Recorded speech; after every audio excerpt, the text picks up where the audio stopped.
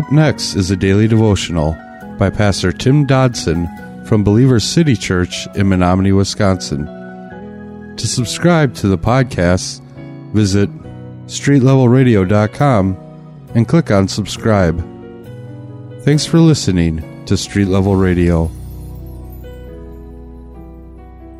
We're in Galatians chapter 5 today, beginning in verse 3. Galatians 5, verse 3.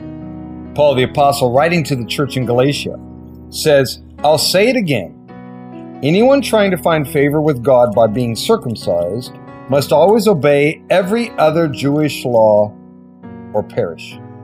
Christ is useless to you if you're counting on clearing your debt to God by keeping those laws. You are lost from God's grace. You know, there's an innate problem with the rules and regulations route of religion.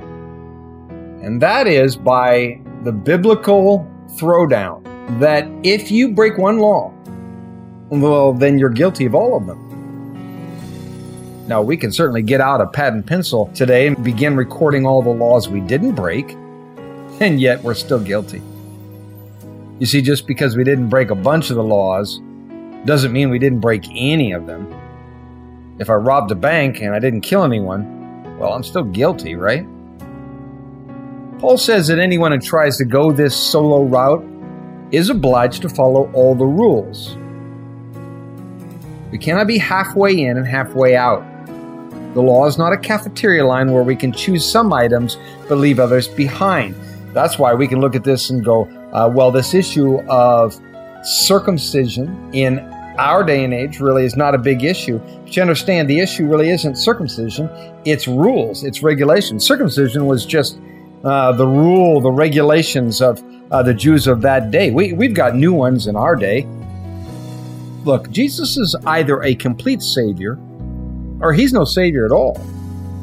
So if we try to go it on our own, the sad fact is that we're already busted before we even get out of the gate. Now, the ramifications of this kind of life choice is staggering. Such a move innately causes us to become estranged or separated from Christ because that's not the road He's on. The text before us goes on to say something quite dramatic, and yes, even a little scary. He says, you have fallen from grace.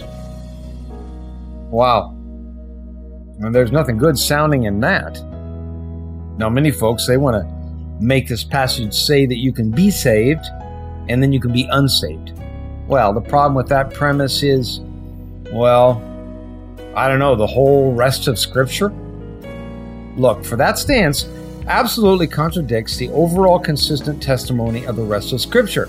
The Bible clearly teaches that every true believer in the Lord Jesus Christ is eternally saved, and that no sheep of Christ will ever perish, and that salvation depends entirely not upon you, but upon the finished work of the Savior, not upon man's feeble efforts. The commentators Hogg and Vine say this, quote, Christ must be everything or nothing to a man.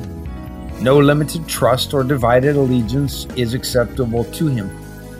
The man who is justified by the grace of the Lord Jesus Christ is a Christian. The man who seeks to be justified by the works of the law is not.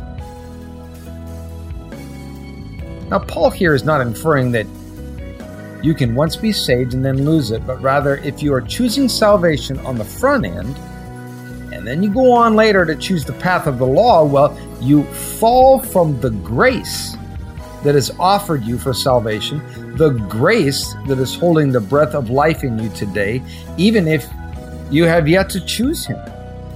Look, any soldier that goes to battle and separates himself from his company and his supply line isn't going to last very long. When we attempt to separate ourselves from our lifeline, we're finished. It's only a matter of time. Romans chapter 10, verse 4 tells us, for Christ is the fulfillment. Christ is the fulfillment of the law for righteousness to everyone who believes.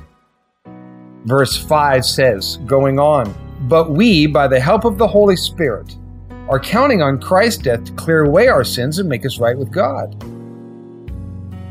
And we to whom Christ has given eternal life don't need to worry about whether we have been circumcised or not, or whether we are obeying the Jewish ceremonies or not. For all we need is faith in working through love. Faith working through love. Now, the one thing that's going to break us from trying to walk this path, that the path of our own efforts, is the very presence of the Holy Spirit inside of us. We know our righteousness comes only through the ongoing presence of Jesus Christ in our daily lives. This waiting, as verse 5 tells us, it's not about some sit-on-the-couch passivity. No, that language in the original speaks of an earnest expectation and active lifestyle of living forward an existence full of faith, working through love.